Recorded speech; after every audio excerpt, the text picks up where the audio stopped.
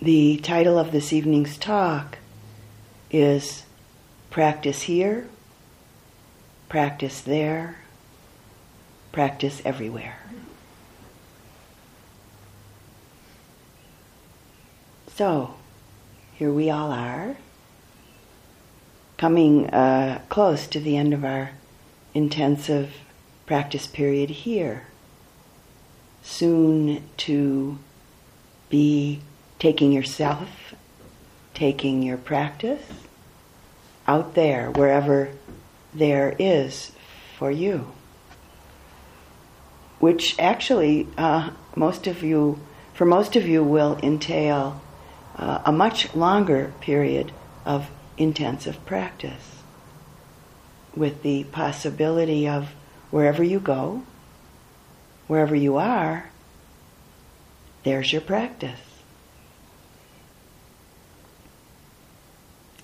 I think that many of us come to the end of a retreat with some thoughts and some feelings that aren't really so dissimilar from those that we came into retreat with. For many people, though, there's maybe a feeling of excitement and readiness to go into an extended period of intensive practice. For some, just before it's time to enter in, there may be the feeling of, well, I'm really not quite finished out here. I just need a few more days, another week, so that I can do everything that needs to be done, and then I'll be ready to go into retreat. And for some of us, it seems that we have similar thoughts like this when it comes to the end of an intensive retreat period. Well, just a little more time. A few more days would be helpful. A week, a month would really, really be helpful. And then I'll be finished. Then I'll be ready to come out. Then I'll be ready to go back out there. And sometimes on either end, the going in and the coming out, there may be some degree of reluctance, resistance, maybe some fear of the unknown, or fear of the seeming known, or maybe essentially just fear of change, fear of ending one way and then entering into another way. And for some, the anticipation of a retreat, there's this feeling of great urgency, this feeling of I just can't wait to get into a retreat again. And then, as it comes to the end, maybe on the other end of the retreat time, some people can hardly wait to get out of retreat. I want out of here now. I can't wait to get back to regular life. So you might check in with yourselves and see if there may be some of these kinds of thoughts and feelings. Similar patterns maybe within your own mind and heart that are coming up now at the end of the retreat that maybe you also experienced at the onset of the retreat. And of course we may not feel any anxiety or any other very strong mental states in either direction, entering into or coming out of retreat. There's certainly the possibility that one might just feel a pretty clear, clean, open readiness and a feeling of ease and happiness without any particular expectations or particular worries about just moving on to the next thing, moving on to the next phase and form that life will take. At a retreat that I taught some years ago, one person described coming out of retreat as feeling like she said, descending, landing. She said, feeling the force of gravity coming back to earth. There's a very beautiful piece that was written by the American astronaut Russell Schweickart regarding his experience traveling in outer space. And this is what he wrote. You recall staring out there at the spectacle that went before your eyes, because now you're no longer inside something with a window looking out at a picture. Now you're out there and there are no frames, there are no limits, there are no boundaries. You're really out there going 17,000 miles an hour, ripping through space, a vacuum. And there's not a sound. There's a silence, the depth of which you've never experienced before. And that silence contrasts so markedly with the scenery you're seeing and with the speed with which you know you're moving. And you think about what you're experiencing and why. Do you deserve this fantastic experience? Have you earned this in some way? Are you separated out to be touched by God, to have some special experience that others can't have? And you know the answer to that is no. There's nothing you've done to deserve this, to earn this. It's not a special thing for you. You know very well at that moment, and it comes through to you so powerfully, that you're a sensing element for humans. You look down and see the surface of that globe that you've lived on all this time. And you know all those people down there. And they are like you. They are you. And somehow you represent them. You are up here, a sensing element. That's a point out on the end, and that's a humbling feeling. It's a feeling that says you have a responsibility. It's not just for yourself. The heart and mind that doesn't see doesn't do justice to the body. That's why it's there. That's why you're out there. And somehow you recognize that you're a piece of this total life. And you're out there on that forefront, and you have to bring it back somehow. And that becomes a rather special responsibility. And it tells you something about your relationship with this thing we call life. So that's a change. That's something new. And when you come back, there's a difference in that world now. There's a difference in that relationship between you and that planet and you and all those other forms of life on that planet. Because you've had that kind of experience. It's a difference. And it's so precious.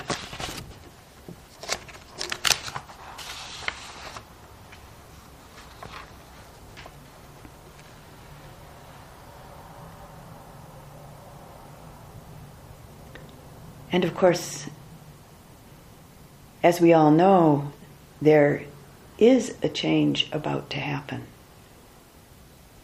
And also, of course, we're aware of the various changes that occurred during this time in retreat. And so reflecting on the supports available to you as we begin to make the change out of retreat life into life in the larger world. One change being the pace of life, at least outwardly. Life appears to and feels like it moves a lot faster outside of an intensive retreat. And yet, we're supported as we move into the larger world with some understanding from our weeks of practice of how quickly and how incessantly things change within our own body, mind, and heart. How quickly and incessantly things change all around us, even in the slowed down pace of retreat life.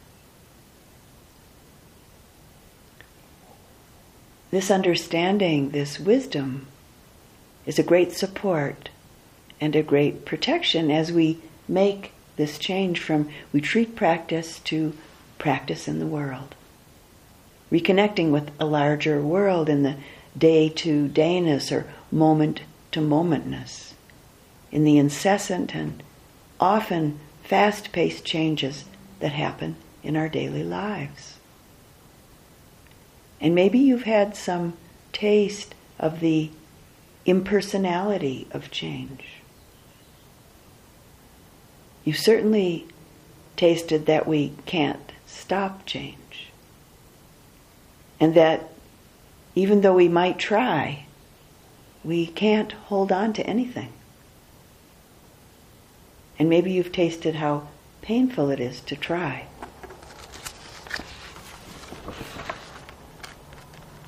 As mindfulness and concentration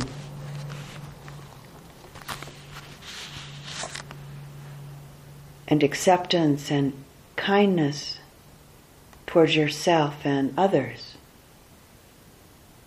developed over these weeks, you've had some glimpse that whatever it is that you experience in the body, the mind, and the heart, that any of these experiences, whatever they are, whatever they've been, come together because of myriad causes and conditions.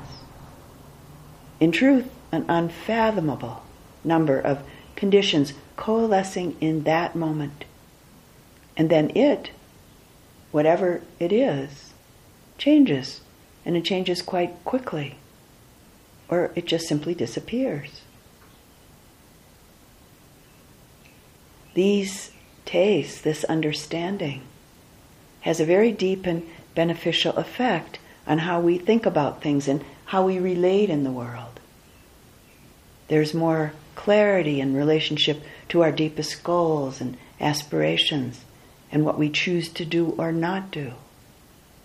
There's more clarity in relationship to the choices that we make. More connection and clarity in our relationships to others. More clarity with what's important and appropriate, what's wholesome and what's truly respectful and kind. These tastes, this understanding, is really a great support and a great protection as we reconnect to a larger world. Here in retreat, life is pared down. A life of much more simplicity than most of us have outside of a retreat. So this is certainly a change from here to there. Life in retreat offers actually very little outside distraction. We sit, we walk, listen to Dhamma talks, listen to morning reflections. You eat, you do your yogi job, you sleep. You've spoken just a little bit every few days during practice meetings.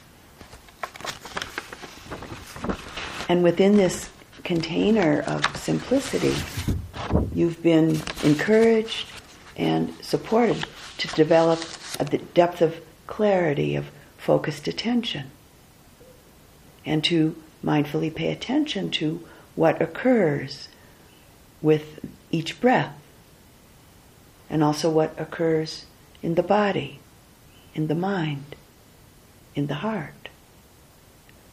And you've been invited to sense and see and know. Is the mind, the heart, opening to, connecting with, and receiving the breath?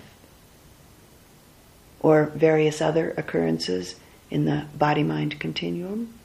Or is the attention spaced out, disconnected, separated, or caught or stuck in some physical phenomena or some thought form or some mental state? With all of this practice and learning bringing us closer to sensing and seeing and knowing what brings suffering and what brings ease and calm, joy, and what brings a sense of well-being.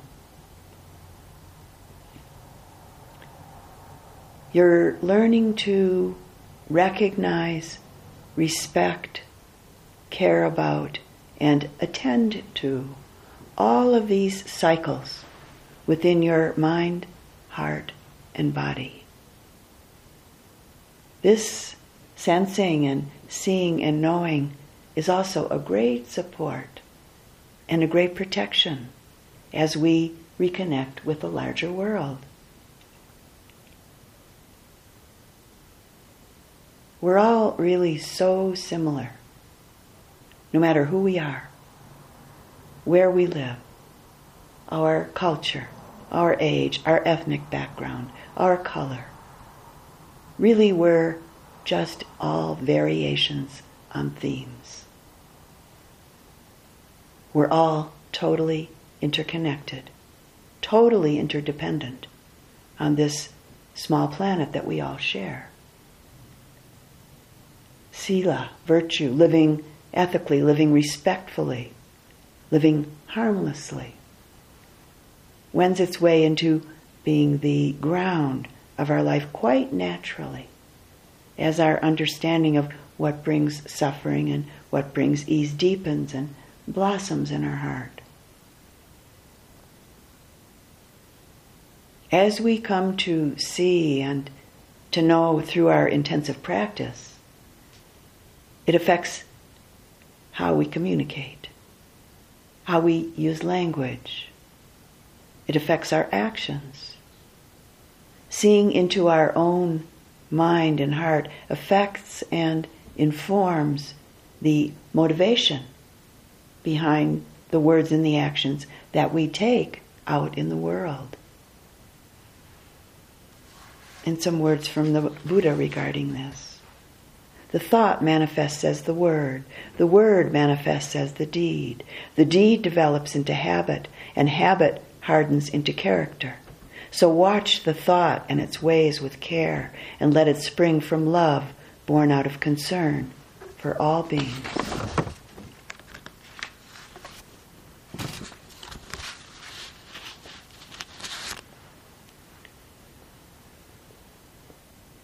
The possibility of engaging the refuges and maybe also the precepts as part of your daily practice.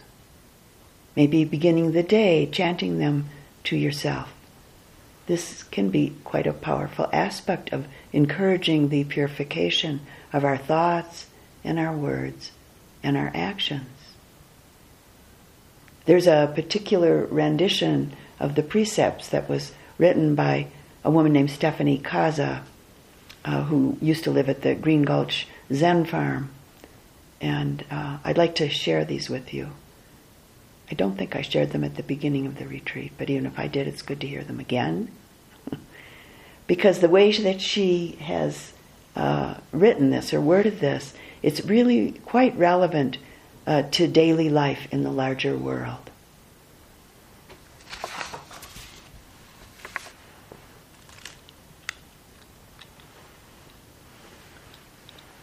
Knowing how deeply our lives intertwine, we vow not to kill.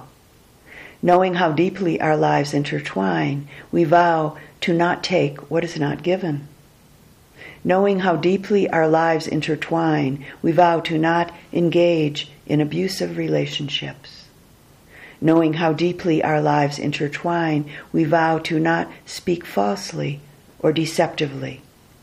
Knowing how deeply our lives intertwine, we vow to not harm self or others through poisonous thought or substance. Knowing how deeply our lives intertwine, we vow to not dwell on past errors. Knowing how deeply our lives intertwine, we vow to not speak of self separate from others.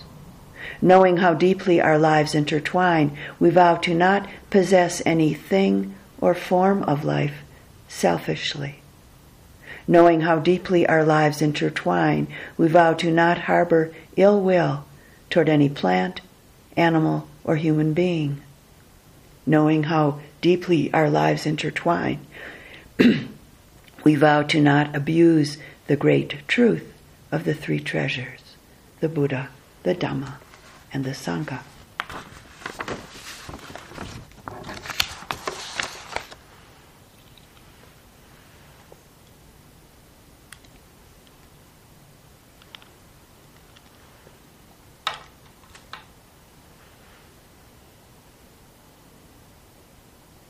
For me, as may also unfold for some of you, over my years of practice in the simplicity of a retreat setting, I've been inspired and motivated to simplify my own life, to live my daily life in retreat and outside of a retreat setting, in a way that serves and supports this process of the purification of the heart and mind. And sometimes this happens through the conscious intention to let go of particular habits of distraction. As practice deepens and as it matures, there's more and more often a letting go, a simplification that unfolds quite naturally, with no feeling of forcing anything. We more and more easily and naturally relinquish the habits and the various distractions in our life that don't serve the awakening process that we're learning about and that we're committed to. And very often it's around quite ordinary, very mundane aspects of our life.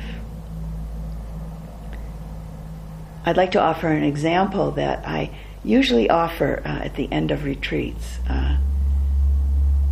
that I teach, because it's still in place for me. There was a time when I would get into my car and I would automatically turn on the radio. I don't know, radios, tapes, CDs, all that stuff. But for me, it was the radio. And at some point, I began to notice it as a distraction. And so I decided not to turn it on all the time, every time I got in my car. So I'd begin driving somewhere, and my hand would kind of automatically start coming up and begin moving towards the radio knob. The force of habit is really, really strong. So mindfully, I'd bring my hand back down again. And at some point, I began noticing the thought to turn on the radio.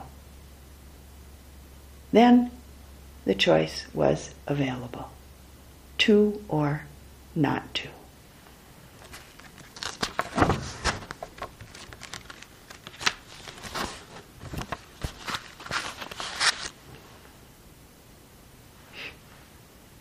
So looking at another change, in this simple and quiet space of retreat, there may have been some big days or big events for you. An especially big day or big event for some of you might have been something as mundane as our laundry days. For me, there were many times in the early years of my practice, my long intensive retreat practice, when laundry day was such a huge addition to my day that I would find myself planning for it or just thinking about it before I went to sleep the night before, and then it would be the very first thing that would come into my mind when I woke up in the morning. I suspect some of you know just what I'm talking about. And how about the big event of the midday meal? Now there's a big event. What will we have for lunch today, as you're very mindfully walking to lunch? You might even be thinking, what will we have for lunch tomorrow? As you're mindfully walking away after lunch. Or maybe in the middle of your lunch today. What will we have for lunch tomorrow? Or the big event of a one-on-one practice meeting. That might be a big event.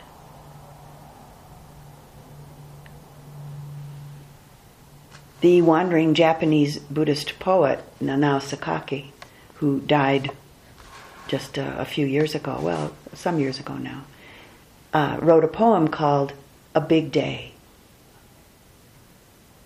Getting water at the spring, carrying firewood, chattering with the neighbor, the sun goes down, a big day.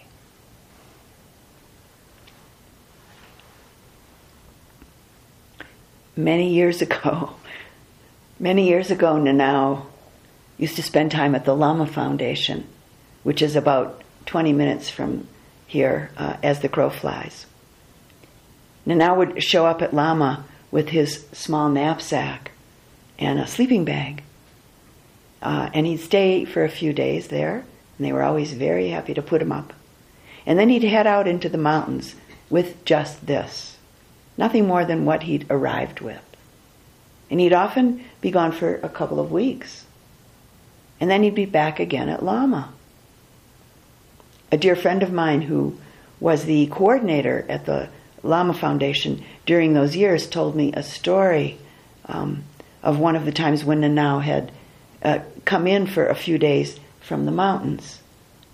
He had his plan to go back out again.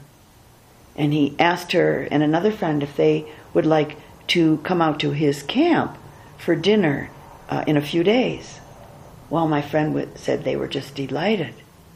This was something really special. Something, in fact, that had never, ever been offered before. So on the appointed day and time, my friend and the other invitee found their way to Nanao's camping spot by following his very careful directions. And when they got there, Nanao was there, but there was no food ready or any food in view for dinner. And he told them not to bring anything with them, that it wouldn't be necessary, that there was plenty of food. Well, my friend said they thought, well, maybe they'd made a mistake.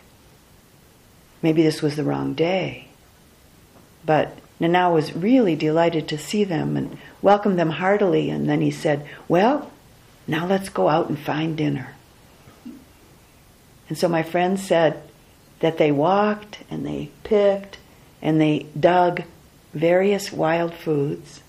And they came back and they built a fire and they cooked what needed to be cooked. And she said they had an incredibly delicious dinner. She said they finally understood how Nanao could go out into the mountains for days or sometimes weeks at a time with almost nothing and come back strong and healthy and very happy.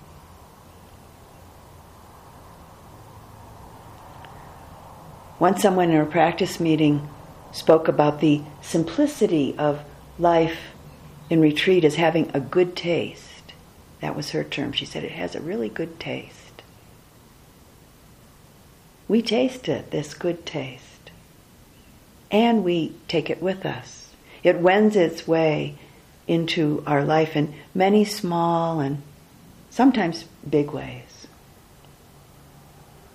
And as we well know, life outside of retreat can be quite complex at times. Our home and family life, our sangha and monastic community life, our work life, our social life. And yet there are ways that we can let go of some of the complexity. And we often do this little by little as our practice deepens in and out of retreat. We make choices in relationship to the work that we do. We make choices in the way that we spend time with family, with friends, with partners, with community members. We make choices in how we spend our free time. We truly do have the possibility of simplifying, at least to some degree, every aspect of our life. We truly have the possibility of expanding and deepening this good taste that we take with us from the simplicity of retreat life. And of course, there are some very complex responsibilities and commitments that we must continue with.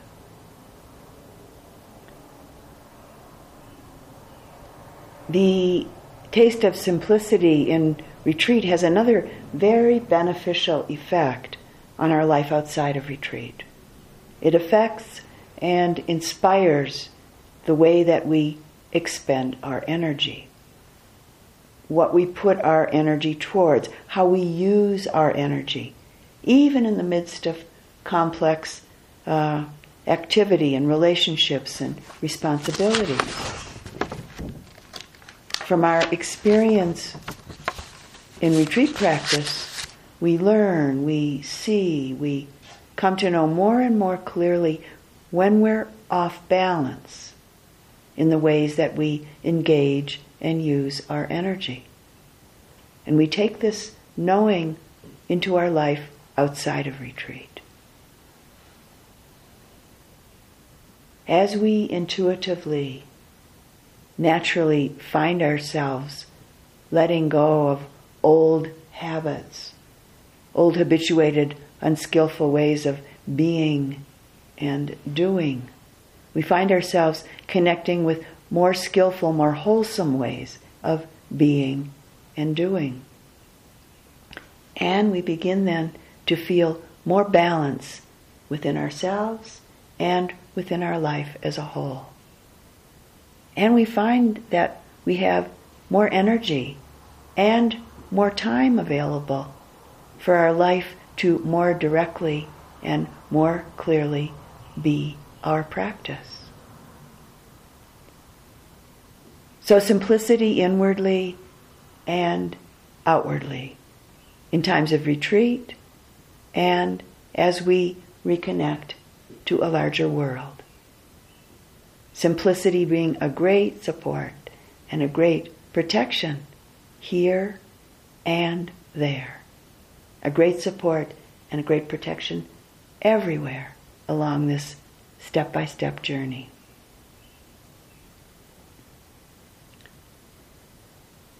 So the possibility of considering our whole life as our practice.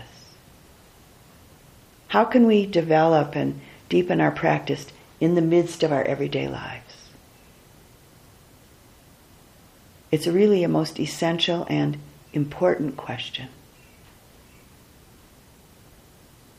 And of course, the essential ground of this is that we develop, that we begin to integrate a clear, focused attention and mindful awareness based in kindness into all dimensions of our being, making our body, our speech, our actions, our thoughts, our feelings, our relationships, our work, our play, our creative endeavors, all part of our practice.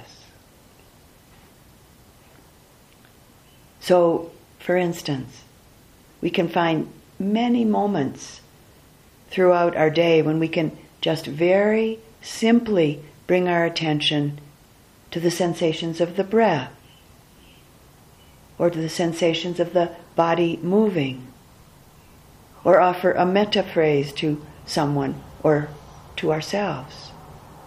And this can be done in almost any circumstance, any activity. And from this perspective, it's really not so different from our practice in a retreat setting. Really, all of the conditions and all of the relationships in our lives are really wonderful mirrors for our practice.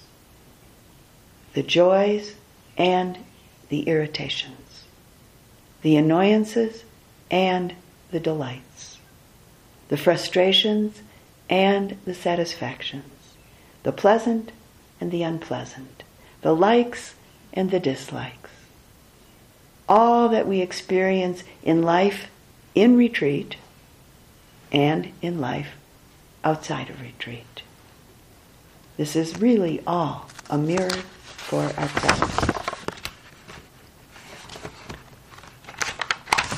A woman who sat a retreat that I taught in Israel a number of years ago now, and who had, long before I met her, lived in a spiritual community in France that was guided by the philosopher and spiritual teacher Gurdjieff. And she told me a story about her time in the Gurdjieff community, the spiritual community, that's really a wonderful mirror of a particular and a difficult life situation in that community being the perfect practice. She said that in this community in France, there was an old man who was very difficult. He was a very difficult, very irascible fellow. She said he was quite messy and quite argumentative. He wouldn't cooperate, and he wouldn't help with things, and basically she said he didn't get along very well at all in the community. She said that no one there liked him very much, and that he himself didn't seem to like very many people in the community either. She said that he tried for quite a while to stay in the community, but it was quite difficult for him as well as difficult for the others in the community. So difficult that she said he finally left and he went to Paris. He couldn't bear it anymore. Gurdjieff followed him to Paris, and he tried to convince this man to return to the community. But the man said, no, he just couldn't do it. It was just too hard to be there. Well, Gurdjieff finally offered him a monthly stipend to come back, which the man couldn't refuse because he was a very poor person. So he returned. And when he arrived in the community, this woman said that everyone was aghast. And they were, she said, even more aghast when they found out that he was being paid to be there, because they themselves actually had to pay to live in the community. So Gurdjieff called a meeting, and he listened to everyone's complaints. And then she said he just laughed, and he said, this man is yeast for your bread. Without him, you would never learn about anger, irritability, patience, and the heart of unconditional kindness and compassion. That's why you pay me and I pay him.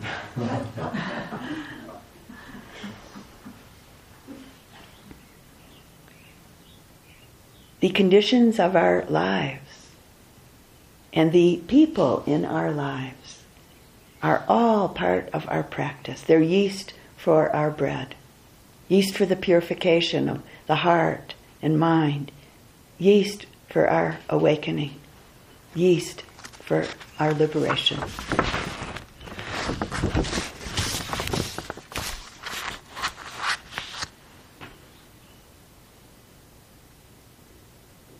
And it's true, as people often query at the end of a retreat, it's true, there's some change in the depth and the sustaining quality of the focusing power of the mind that you developed over these weeks.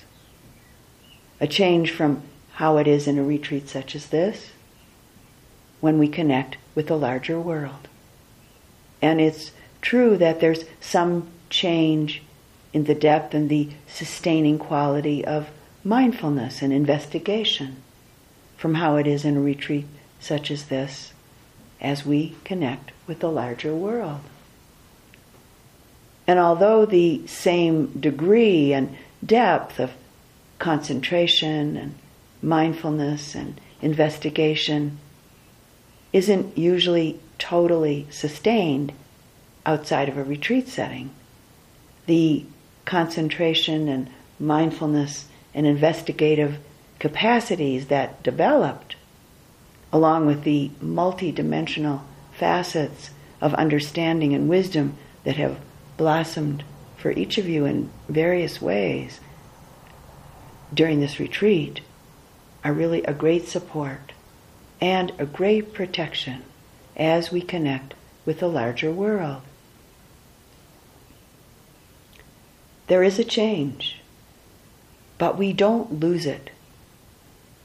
Mindfulness, concentration, investigation, the heart's release that occurs through metta practice, and the continued blossoming of wisdom are always, always available to us.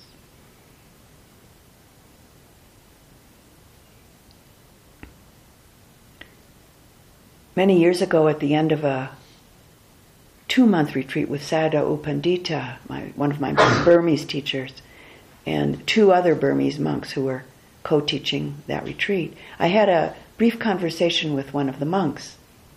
And I asked him if there was any advice he could give me around taking practice into the whole of my life. This was at the very end of the retreat. And his response was this. He said, "You need to eat to stay alive and be healthy. You need to sleep to stay alive and be healthy. You need to meditate to stay alive and be healthy." And that's all he said. Good advice. I never forgot it. We didn't discuss it. That was it, you know.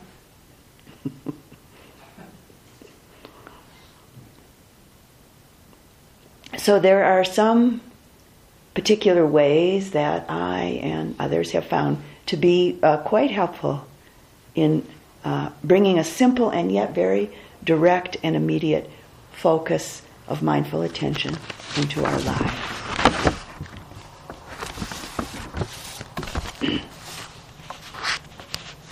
And in relationship to the 4 Brahmaviharas, the 4 divine abidings, there's one teaching amongst the 84,000 that it's said that the Buddha offered, where the Buddha uses a metaphor of a mother who has 4 sons for the development and the flowering of the 4 divine abidings.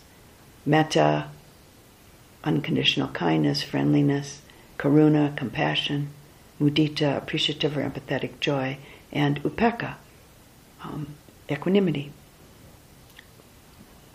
Each of the sons in this teaching from the Buddha, because of his particular age and personality and particular karmic manifestations, calls forth from the mother one of the divine abidings. Well, I only have 3 sons, but they have managed to be some of my strongest teachers in many, many ways over the years. Our closest people can often be some of our best teachers, just simply through them being who they are, what they need from us, and what they give to us, and what they show us.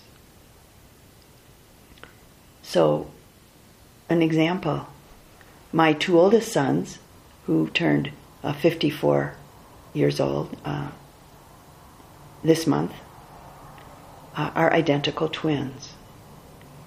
And they continue to show me a relationship that I think is quite rare.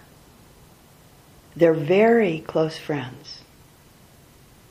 And although when they were little guys, they would fight each other with each other as children do, over all of these years, they've never talked about each other or to each other in negative or judgmental ways. No matter what one or the other is feeling, no matter what one or the other has done or not done, and no matter how the other's life is going. And they're not each other's keeper, meaning that they're respectful to each other. They're not codependent with each other. I think that this is really a rare relationship. And I'm sometimes very much in awe of it. And I continually learn from it.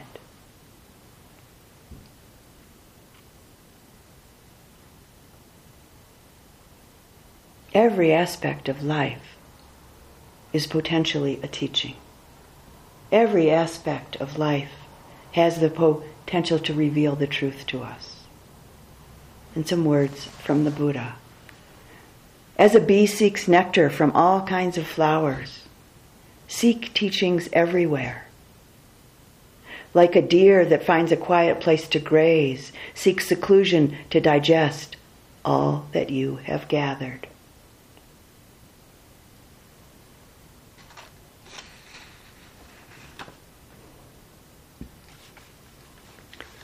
And a poem by a Turkish poet that's translated, a Turkish poet, and I don't know if I say the name properly, Edeb Kansever, something like that. And the translator of this poem is Richard Tillinghast. And the poem is called Table.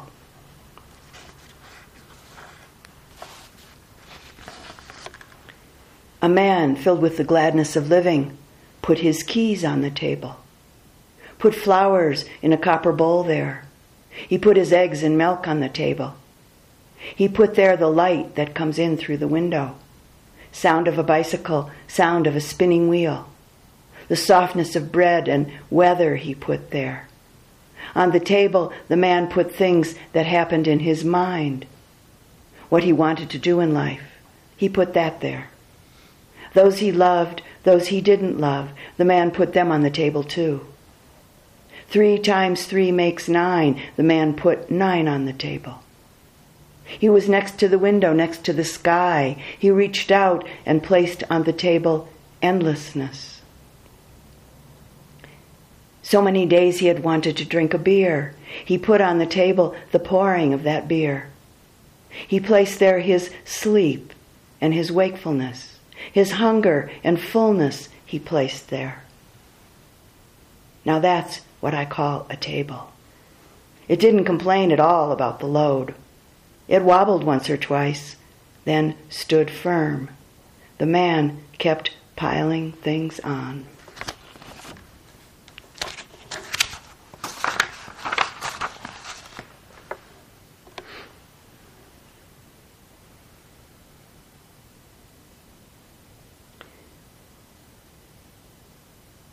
The key to the door, the linchpin for the wheel of the cart that turn by turn moves along this sacred noble path, is first and foremost a strong, clear, mindful attention that's deeply grounded in concentration and kindness.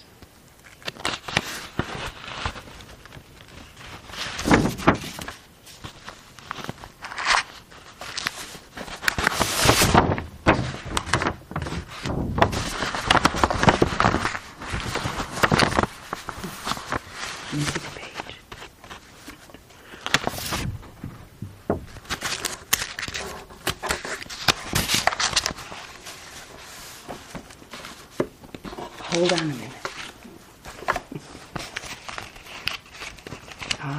Okay.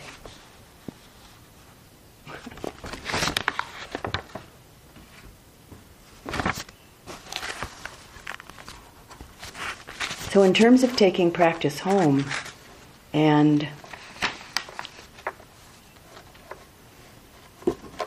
supporting and developing your practice in small and big ways at home, one suggestion is that at the end of each hour of the day, this came from a Dhamma teacher friend, at the end of each hour of the day, just take 1 or 2 minutes to stop,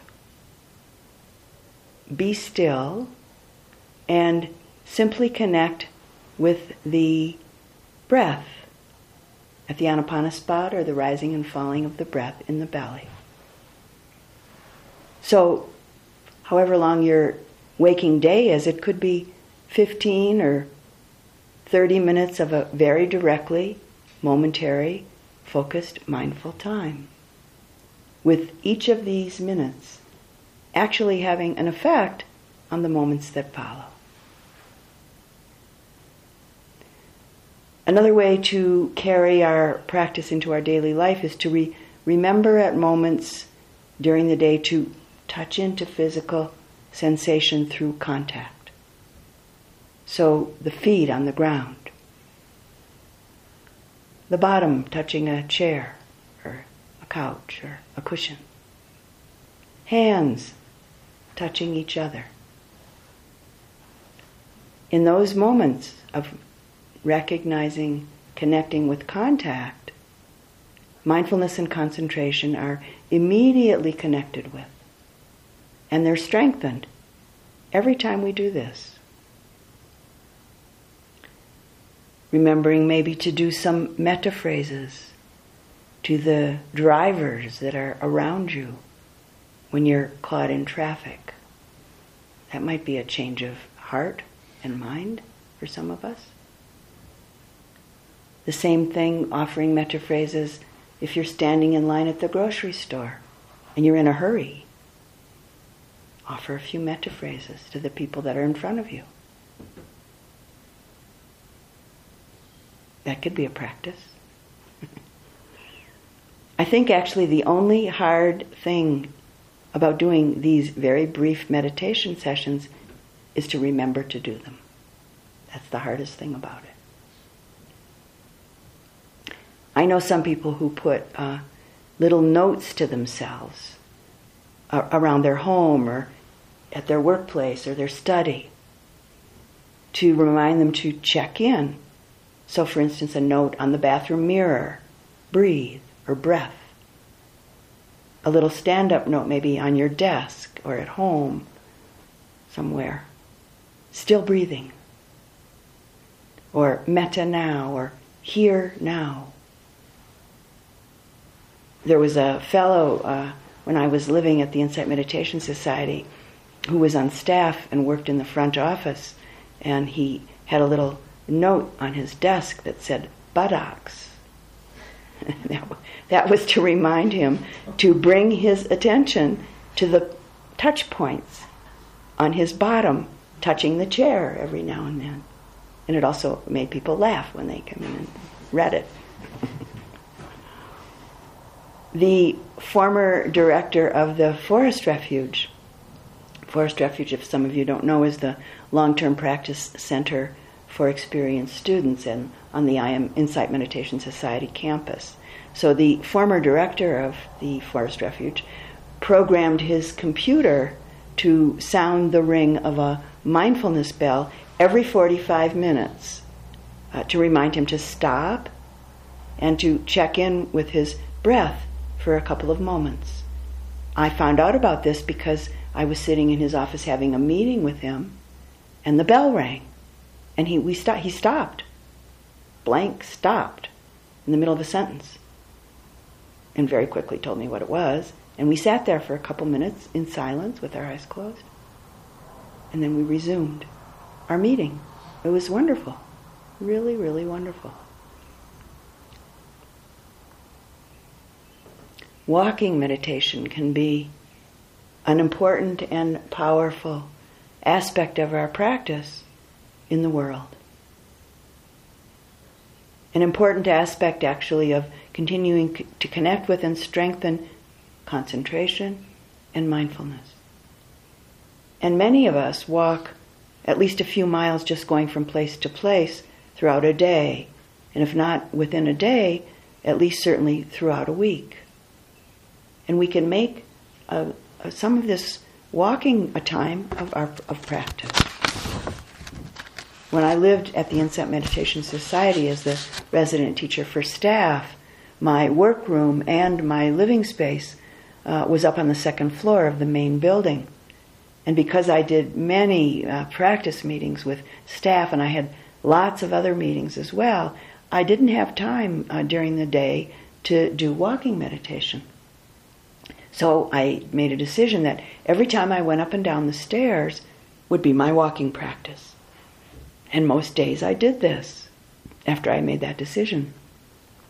And at one point, a staff member came in for his practice meeting with me, and he was obviously quite agitated. And with difficulty, he told me that he was quite upset because he said I was ignoring him and that he felt abandoned by me. He said that whenever he passed me on the stairs, he said I wouldn't even look at him. And he was wondering if I was angry with him.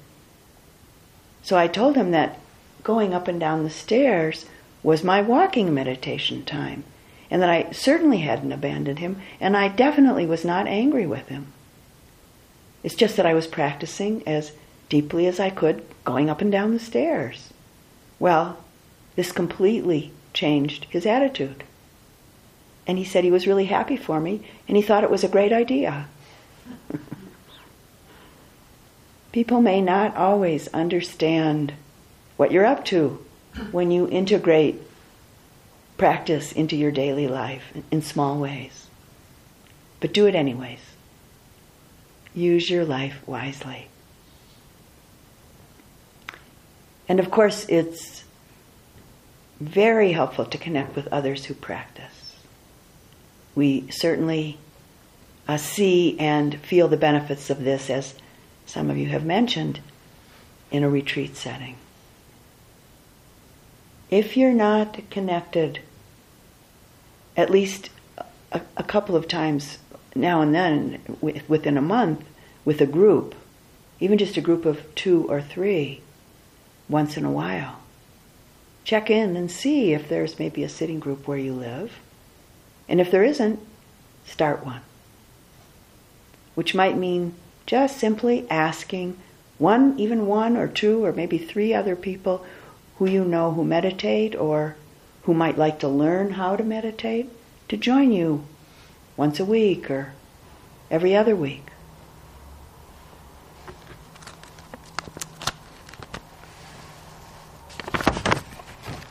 The Buddha, in a conversation with one of his chief disciples, Ananda, spoke about the tremendous importance about the connection with spiritual friends. The Venerable Ananda asked the Buddha, in speaking with the Buddha, said, "Half of this holy life, O Lord, is good and noble friends." He didn't ask, he made a statement. "Half of this noble life, O Lord, is good and noble friends. Companionship with the good, association with the good." And the Buddha responded to Ananda saying, "Don't say that, Ananda. It's the whole of this holy life, this friendship, companionship, and association with the good."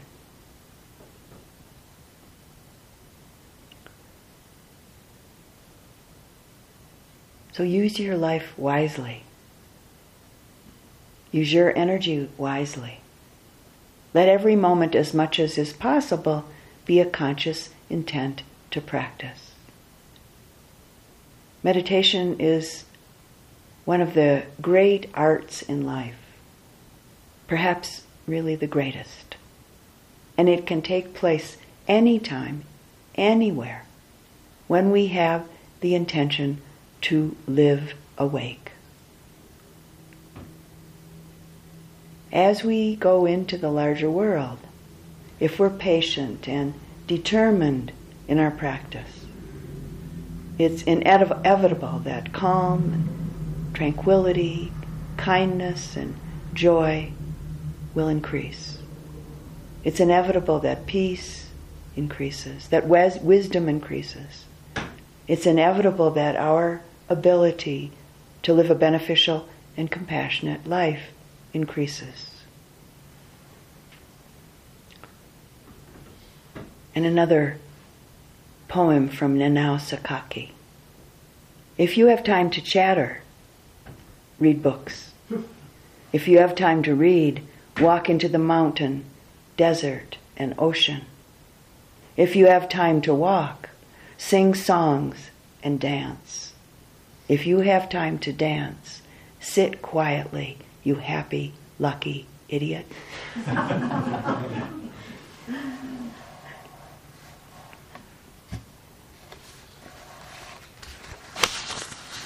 So closing the talk this evening with a poem by Native American poet Joy Harjo. She calls this eagle poem. To pray, you open your whole self to sky, to earth, to sun, to moon, to one whole voice that is you. And know there is more that you can't see, can't hear, can't know, except in moments steadily growing and in languages that aren't always sound, but other circles of motion. Like eagle that Sunday morning over Salt River, circled in blue sky and wind, swept our hearts clean with sacred wings. We see you, see ourselves, and know that we must take the utmost care and kindness in all things. Breathe in, knowing we are made of all this, and breathe, knowing we are truly blessed because we were born and die soon within a true circle of motion. Like eagle rounding out the morning inside us. We pray that it will be done in beauty. In beauty.